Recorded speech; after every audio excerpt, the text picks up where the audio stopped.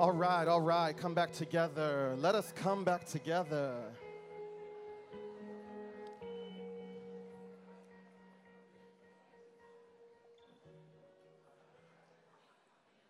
Real quick this morning, could everyone stand up? I want us to get into our bodies for a moment because we got some heavy things to talk about, and I want you to be connected to your body for this. So I just want you to take a minute and just wiggle it out. Come on. Yeah, there we go. Just wiggle, a little neck roll. Bend that lower back. Some of you need it. Come on. All right, now everyone take a deep breath. Awesome. You can sit back down.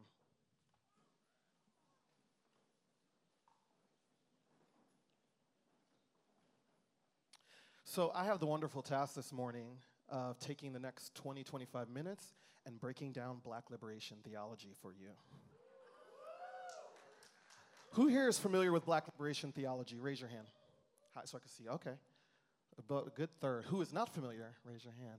You about to learn today. Because you know what? It's Black History Month.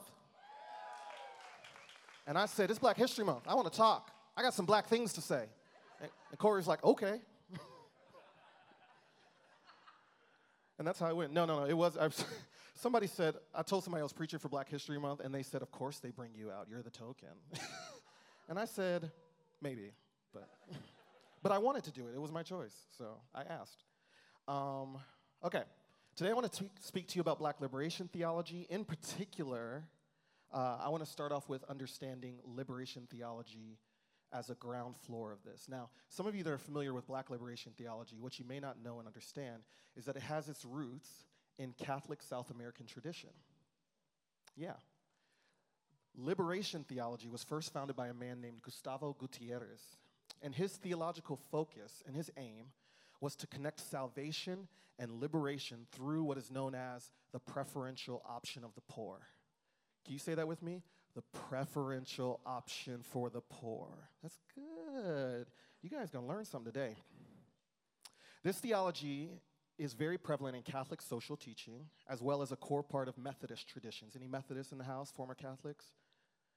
Well, okay, a couple, 3, 4. Nice. Many of us who grew up evangelicals in the house? Yeah. Many of us who grew up evangelical, and particularly in those environments, may be unfamiliar with the preferential option of the poor. But I want to tell you that this concept is not some marginal concept. It's not some addendum to Scripture or some type of added-on thing.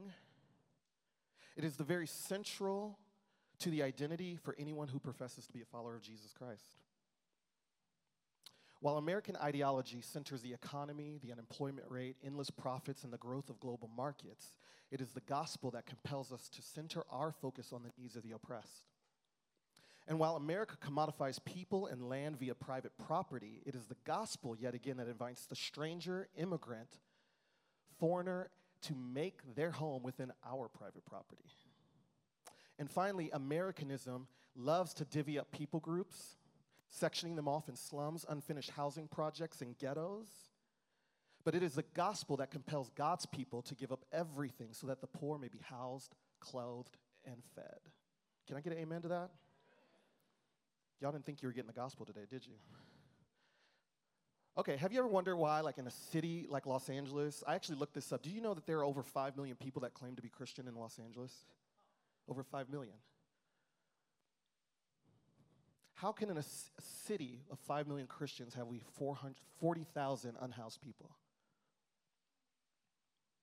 40,000 unhoused people living on the streets in our city with so many Christians and so many churches. And while I'm personally really hopeful that our newly elected mayor, Karen Bass, will begin to alleviate this problem, yes, we really hope and pray for that, right? Whether you voted for her or not, we want this crisis to be ended. It is not only up to governments to see this need and to fix it. Personally, I am unfamiliar with the gospel that commands us to lobby our senators and congresspersons so that the kingdom of heaven will be on earth. I mean, maybe you are. I don't know. I have no problem with that, clearly. I'm very political and love political action. And I'm not discounting the need for political action or electing leaders who legislate mercy, charity, and justice. But it doesn't stop there. It starts here with us and whether or not we personally have care for the the poor and the concerned, and the too often disinherit it. Is this battery going out, or is it just me? Okay. I feel like it's clipping a lot, so I didn't know. Reflection on the situation of the poor leads to what liberation theologians call a liberating practice. Liberating praxis. Everyone say that with me. Liberating praxis. Y'all see how smooth that was? He was just like, I got you, bro. Just walked off. Say it again, liberating praxis. Liberating praxis means that our practice of faith looks like us building the economic, spiritual, and intellectual liberation of socially oppressed peoples as the fulfillment of God. So while many evangelical theologies are looking for heaven in the sky, we're going to one day go off, and see our Maker somewhere. Liberating praxis teaches us that the fulfillment of the kingdom of God looks like centering the poor, the marginalized, and the oppressed, and actually liberating them from the physical needs that they suffer from. There are 5 points of liberation theology, and if you could put number 1 up on the screen, I want to talk number 1. Number 1. This is actually from Craig L. Neeson, who tells us that liberation theology employs action reflection methodologies and consists of 5 elements. Number 1, identification with particular forms of oppression and suffering, which means we call a thing a thing. Super simple, right? I don't know if anyone you know Iyanla Vanzant, right? Have you ever seen her on Oprah? She's always like, call a thing a thing. We name the reality of what is happening in our world today. You think that's pretty simple, but actually it's not. We live in a culture of denial. So even to name that there are 40,000 unhoused people in LA is to call a thing a thing. That's on us. We don't call it anything else but what it actually is. Number 2, we offer a prophetic critique of that condition. And what do we mean by prophetic critique? I'm going to quote Walter Brueggemann for you. He says, the prophetic task of the church is to tell the truth in a society that lives in illusion, that grieves in a society that practices denial, and expresses hope in a society that lives in despair. Number 3, social analysis of the causes of oppression and suffering, which means for a lot of us that don't really know much about anything, we have to actually do our work to understand root causes of issues. For some of us, that means we need to actually understand sociology, a little anthropology, the history of neighborhoods, places, and spaces. Any former charismatics that did prayer walks in here? Yeah, a few of you. I actually think we need to bring prayer walks back because we need to actually walk around our communities and know why things are the way they are. Why is wealth concentrated in this area and not that area? Why isn't there public transportation to get to this part of town, but there is for this part of town? And last but not least, number 5, advocacy of structural change towards a greater approximation of justice. Which means simply this: we need strategies, action plans, public policies, think tanks, organizations, nonprofits, and even businesses that contribute to the restructuring of our world, making it more peaceable and equitable. I love that scripture that says, pray for the peace of the city. Simply put, we must show solidarity and make priority in everything we say and do the well-meaning of the poor and powerless in our society. Therefore, when we think about instituting public policy, we always have to keep the preferential option of the poor at our forefront. And we need to keep it at the forefront of our elected leaders. This matters because the way of Jesus implies that the moral test of any society is how it treats its most vulnerable citizens, and that the poor have the most urgent moral claim on the conscience of any nation. Simply put again, we are always called to look at our personal decisions, but also our public policy decisions. How do they affect the poor? This isn't just my opinion. Matthew 25 tells us this. If you could put the scripture up on the screen. Who here is a fan of the judgment words of Jesus? I actually really am. Like, Jesus had a lot of rage, y'all. He was like fully happy and also fully angry, which is the model in which I want to live my life with, right? He was like hanging out with the drunkards, and then he was yelling at the religious people, and then he was like also loving oppressed people. He was hanging out with sex workers. I'm sure he was twerking a church girl, like turning water into wine. Why do you think he was doing that, y'all? He was like, drop it like a thotty, drop it like a thotty. On track. Here we go. I'm going to read it off here because it was a different version. When the Son of Man comes in his glory and all the angels with him, then he will sit on the throne of his glory. All the nations will be gathered before him, and he will separate people one from another, as a shepherd separates the sheep from the goats. And he will put the sheep at his right hand and the goats at his left.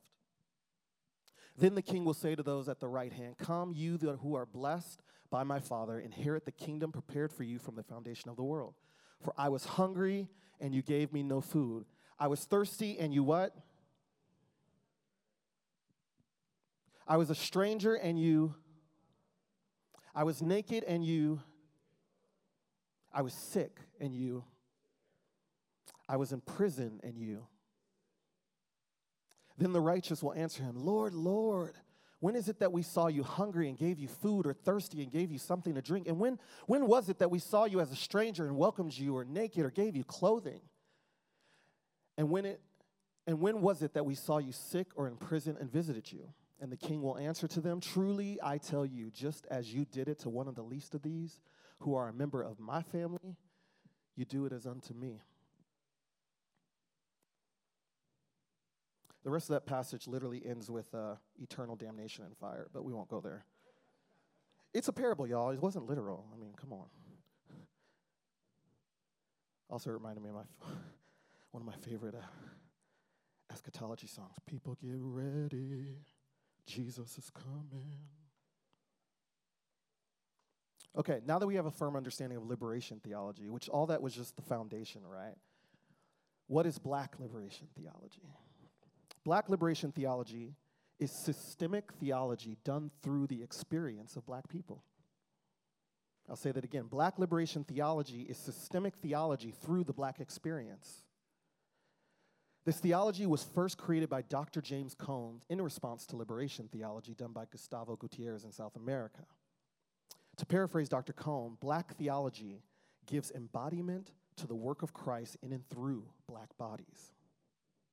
Black theology is the coming together of the civil rights movement and the Black Power movement.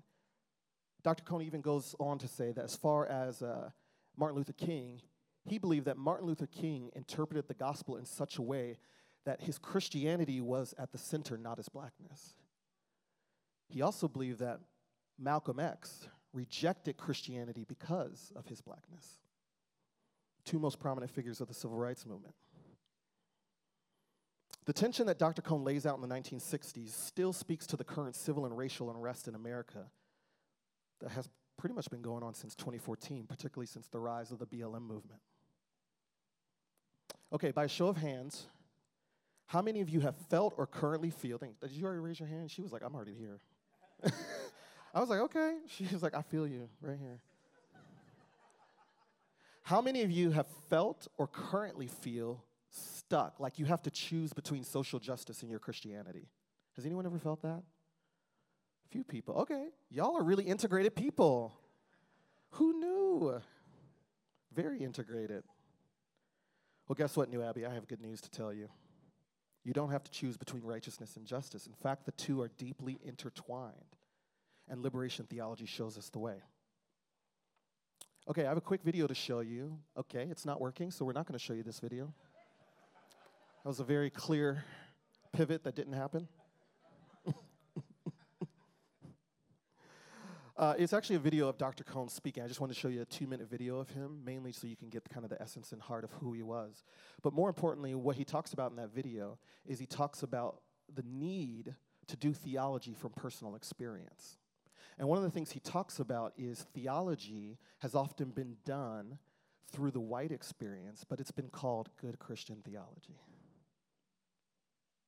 So Dr. Cone, being black in the 1960s, said, how do I reconcile my love of Christianity and the gospel message that he had been born into, it felt like?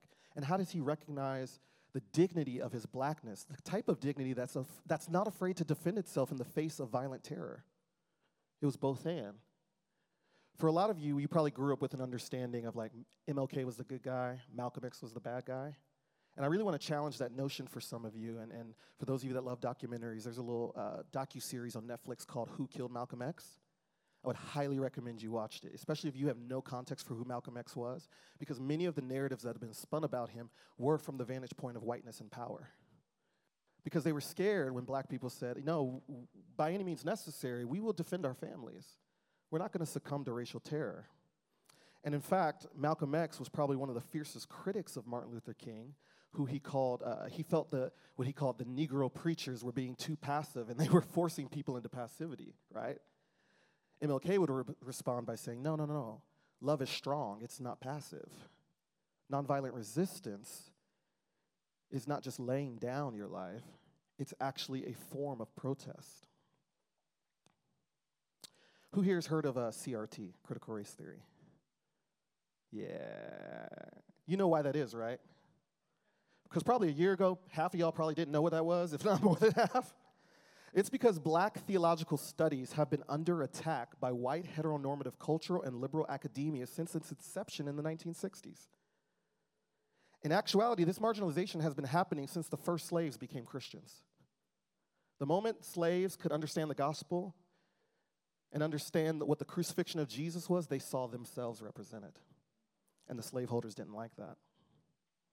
Anyone who's come out of academia will tell you how sparse and non-existent black and Latino and indigenous scholarship actually is. It's absent from our religious curriculums in universities and seminaries. Spoiler alert, the discourse in these places are primarily taught by white men. Cone makes the point, and the video does it perfectly. Man, when I tell you this video is perfect, Dr. Cone shades white theologians so good, it puts me every time. He says, Cone makes the point that white theologians largely interpreted the gospel message through the lens of their own personal identity, an identity rooted in power through the state. I want to make this clear. White identity is not simply just a type of race marker. It's actually deeply connected to power through the state, okay? History teaches us that whiteness or white people is a social construct created so that self-made European men can lay aside their various cultural heritage in order to embrace a new and higher social station. Whiteness was offered to immigrants to say, hey, come over here, you can be like us, just forget that you're this or you're that, and come be this because you'll always be better than those people. This is America in which immigrants were no longer Italian, Irish, British, or Polish, but one where they can now be white. And that expressly means subduing land as their divine right through manifest destiny, along with overseeing all the black and indigenous bodies they believe God gave them to till and toil and plant in the soil. I love Dr. Willie Jennings, who says, about all of humanity, we are all joined in the dirt. From dust we came, from dust we return. Black liberation theology at its core subverts the script of whiteness. I'll say that again. Black liberation at its core subverts the script of whiteness in the Americas, and it gives liberty for all of us, to reimagine theology based on our forgotten cultural heritages, especially the parts of our heritages that give voice to the voiceless, that offers folk wisdom to soothe the ailments of life, and highlights resistance to empire and unjust, corrupted systems of power. I want to say something to all my white identifying people in the room. You don't have to raise your hand. We know who you are. You have a history and a legacy that is bigger than oppression. You have history and a legacy that's bigger than oppression. For some of you, you are new to this conversation on race, so your work will be acknowledging the history of racism and its impacts on all of us today. For others who are deep into this conversation, you also have to learn how to highlight the strands of your heritage that you're proud of.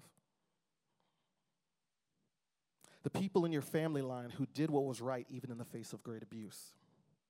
And if you cannot do that, if you can't look back on your family line and find something to be proud of, this is why the history of faith is so important. It is because there is a great cloud of witnesses that is cheering you on. men and women in history that you can lean on for inspiration and courage. They are a part of your history and your family now. Take advantage of the wisdom that exists in the ages. Again, I really want to emphasize this point for you, particularly for white cult. How does Rimna McKinnigan say it? White bodies of culture. If you inhabit a white body of culture, I want you to know that your history is not just oppression. And the reason I say that is often in this conversation around race, people tense up. They feel like, oh, I'm to blame. Even this panic around CRT is really about white people panicking about, am I guilty? Am I not good enough? And what happens when that happens? We shut down. So take a deep breath. If you feel your body being tense right now, keep breathing. Because what we're doing right now is we're challenging limiting belief systems, but we're also challenging historical narratives that maybe you were taught that aren't quite true. So give yourself grace.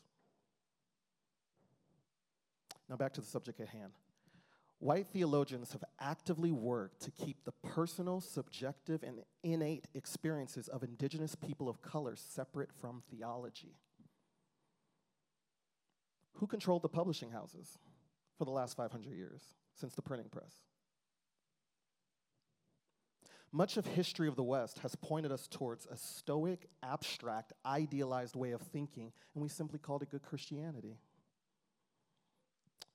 which unfortunately, in my opinion, has looked like a poorly appropriated version of Judaism as the ideals that all cultures must attain to. Have you ever really wondered about that? When the cultural appropriation conversation came up, beyond some of the more frivolous parts of that, I actually sat there and thought, we as Christians are building our faith off of a marginalized people. And then we're calling ourselves grafted into this tree, right? This tree of this Father Abraham has many sons, and many sons have Father Abraham. I am one of them, and so are you. So that's cultural appropriation. It's cultural appropriation. How dare you sing that song? Abraham is not your father, and Sarah is not your mother. Literally, we have appropriated a religion from a marginalized people group, one that actually sprung up from Jewish people, right? Whiteness as a construct and ideal is not only gentrified Christianity. Whiteness as a construct and an ideal not only gentrified Christianity from its Jewish roots, but it's to blame for the extermination of untold millions of Jews during World War II. Go back and look at history. Who enabled the rise of fascism? It was the church. It was Christian theology. This wicked fascination with white innocence, heteronormativity, neo-Nazism, and Aryanism is the cause of much of the destabilization we've seen around the world in the past few centuries. Take that in. So much of the destruction of colonization was not just power of the state, but it was through white theology. It was the backbone of the slave trade. And we can't even begin to name the destruction and harm that whiteness committed against our ecosystem through corporate pollution.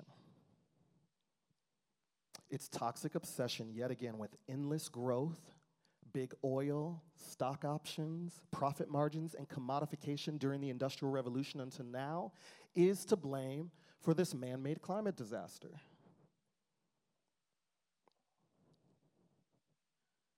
This isn't abstract, y'all. This is the fruit of the Industrial Revolution, which was built on the back of slave labor.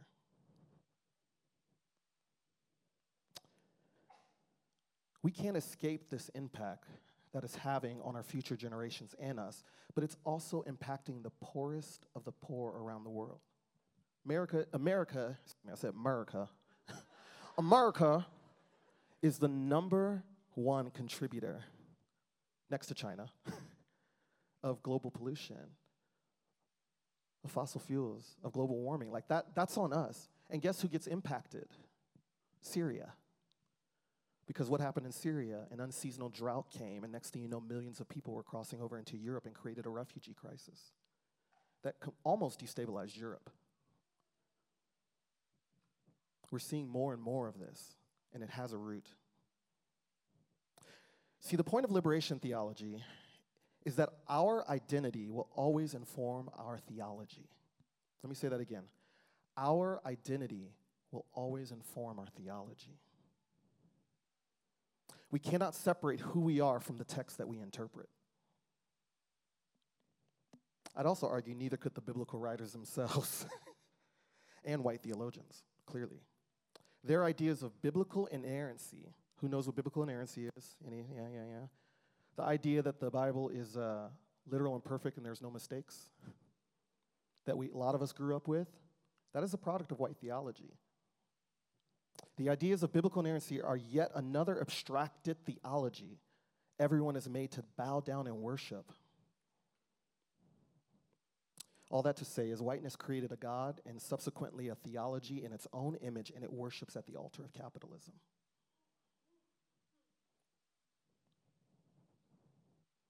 I believe if Western civilization's unholy union with Christian nationalism has taught us one thing, it's this. Dominant religion is always expressly violent against those who have no power. Dr. Cone says, anytime religion is in the hands of those who have power militarily, economically, and politically and religiously, if they are the dominant group like white people are in this country, religion is going to be violent. That also goes for any people group. Why is that? Dr. Cone says it's because religion is never completely separated from power. And whoever makes the rules that organize a society, if they use religion for that, they will be violent. In our American context, black theology came into being to confront an evil white supremacist nation. That has always been the black witness in this country to our white neighbors.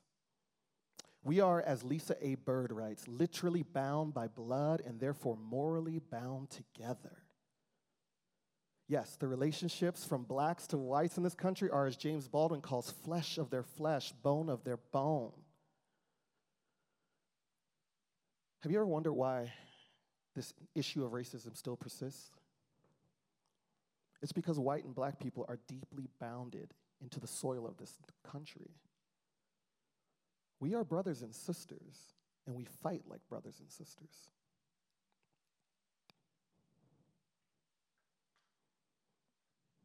And since we cannot escape white people, and Lord knows the black nationalists have tried. Shout out Marcus Garvey. Lord knows, I think Kendrick Lamar is a black nationalist too, but don't quote me on that. But since we literally cannot escape white people, we must faithfully critique them, devastatingly so that we may build what Dr. Martin Luther King called the beloved community, or as the Bible calls Zion, the city of God, the New Jerusalem. Everyone doing all right? Take a breath. Heavy. One of the most controversial claims from black liberation theology is that it frames the cross of Jesus, as a first-century lynching. Y'all know what lynching is, right? After slavery, the slave patrols would round up black folks they didn't like, make accusations that were false, and literally hang them in a noose on a tree. Some of these events, these lynchings, were literally attended by whole communities. There are pictures of thousands of people almost like celebrating, eating, cooking around a black body hanging from the trees.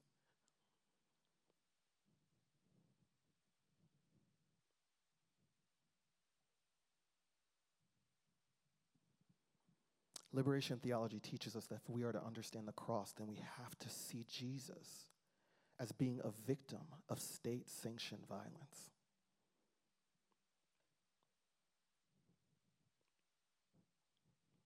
In the same way as George Floyd,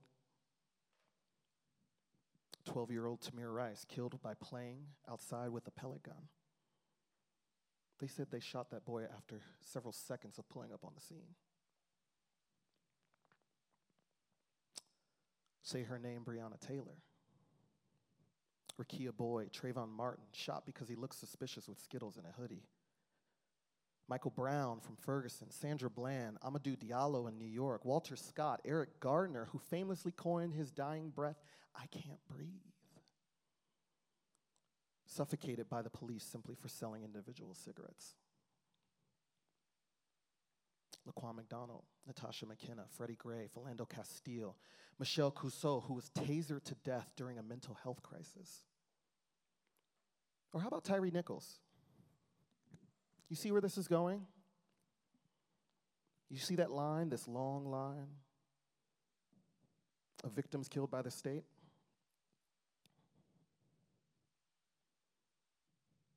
If Christians in this society want to know what the cross is about, they need not look any further than the lynching tree. And the lynching tree encapsulates not just slavery, it encapsulates Jim Crow, it encapsulates mass incarceration, it impacts housing discrimination. There are many ways to lynch a people. And this country has perfected all of them.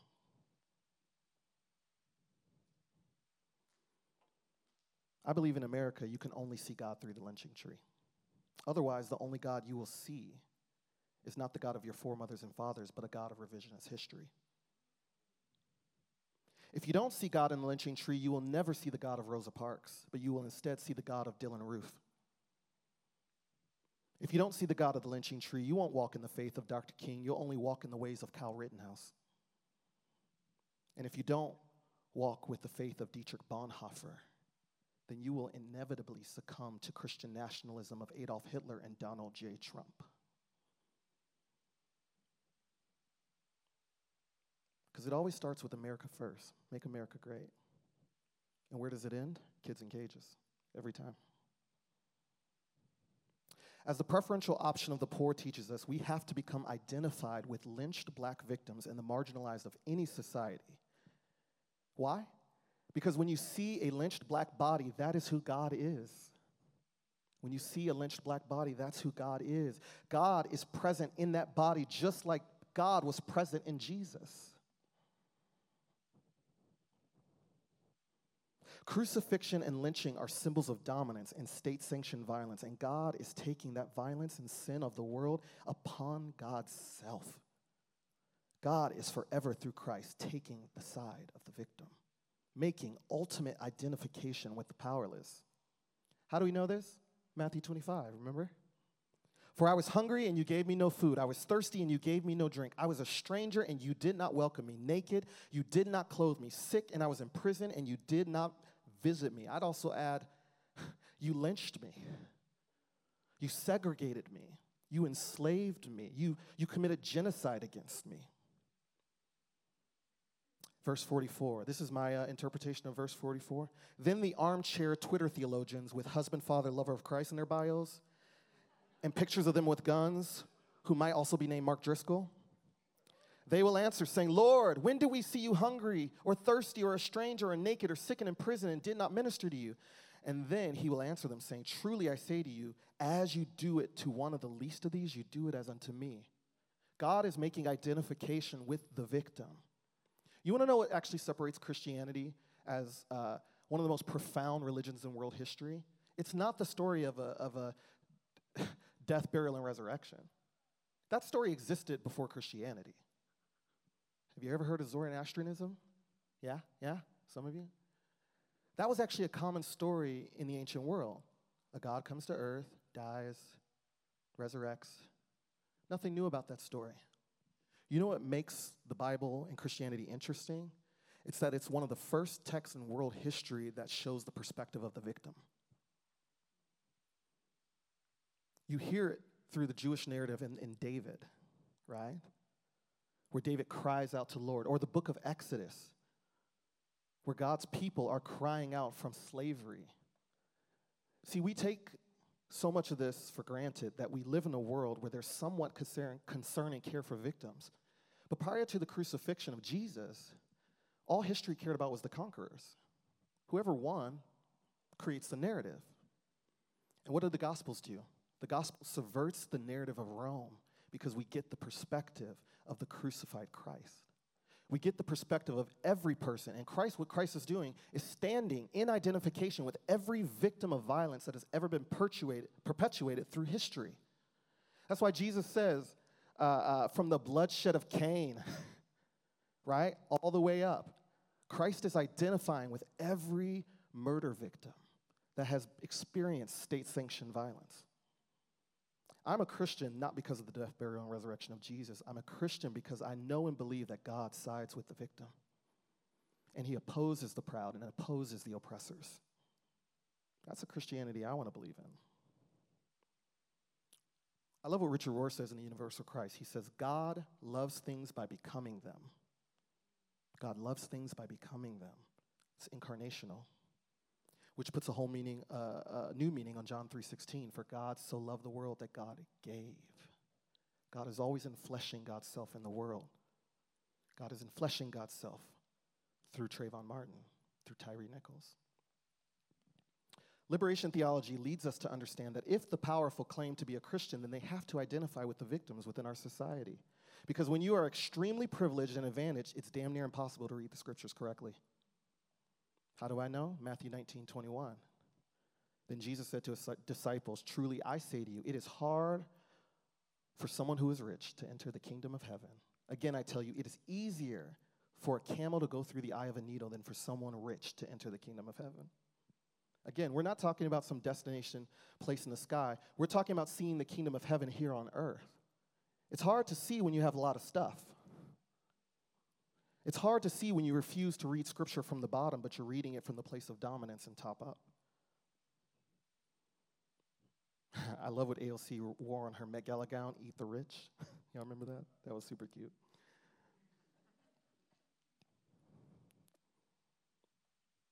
I was going to play another video, but I can't. So we're about to be done.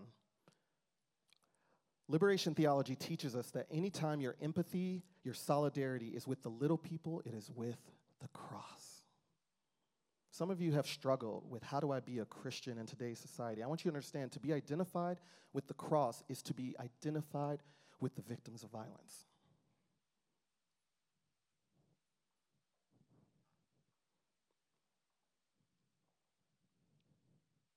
I know God is present in this world when I see little people stand up and resisting the violence that's in this world. I saw that hope in Wall Street, Occupy Wall Street. I saw that hope in the March for Our Lives rally and the Women's March, and I saw that hope in Ferguson and Minneapolis. I saw hope in Georgia with Stacey Abrams, and I've seen hope in Ukraine and the women and girls of Iran. I see hope in Greta Thunberg. They're why I have hope. I have hope because I know, as Dr. Cone says, that God is not without witness all over the world, speaking in many tongues in many places and through many different religions, so that way all of humanity can enter into their belovedness.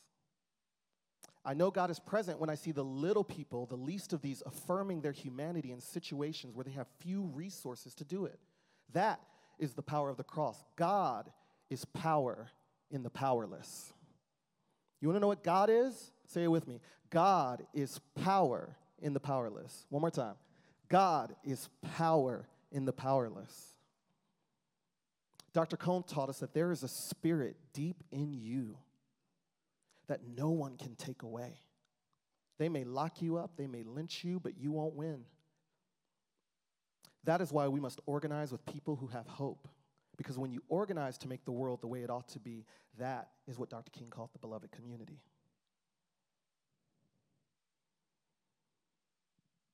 Some of you have been in the wilderness thinking you're wrestling with your faith in God, but really you're just tussling with the idols of white supremacy.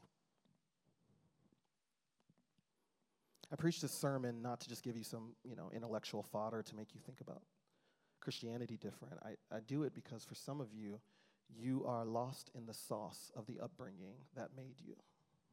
And you're looking and desperately clawing for a way out. And I want to tell you, what we must do is we must curate liberation theologies to decolonize and free us from these shackles. As Mary said, take the shackles off my feet so I can dance.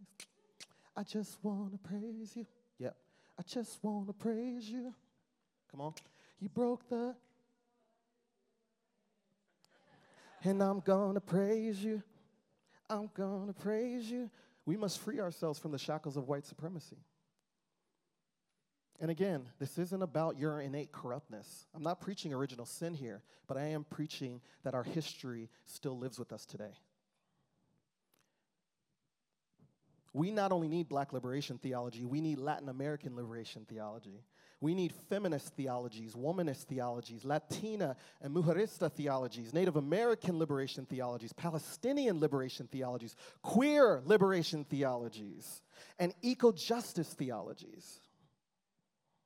And perhaps most importantly, we need a liberation theology to decolonize white men.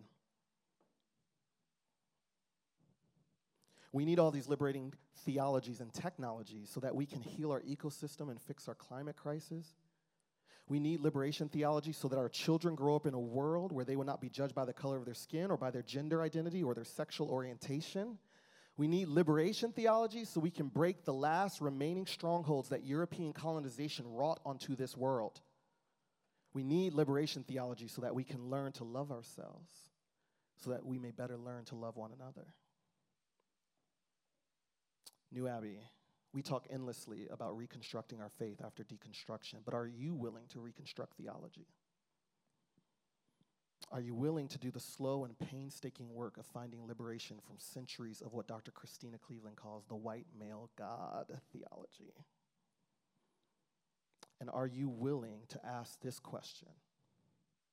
How can our various identities and the Christian text be used to oppress us, also be used to liberate us? I'm going to put this on the screen and say it again. The last question. Nice, thanks.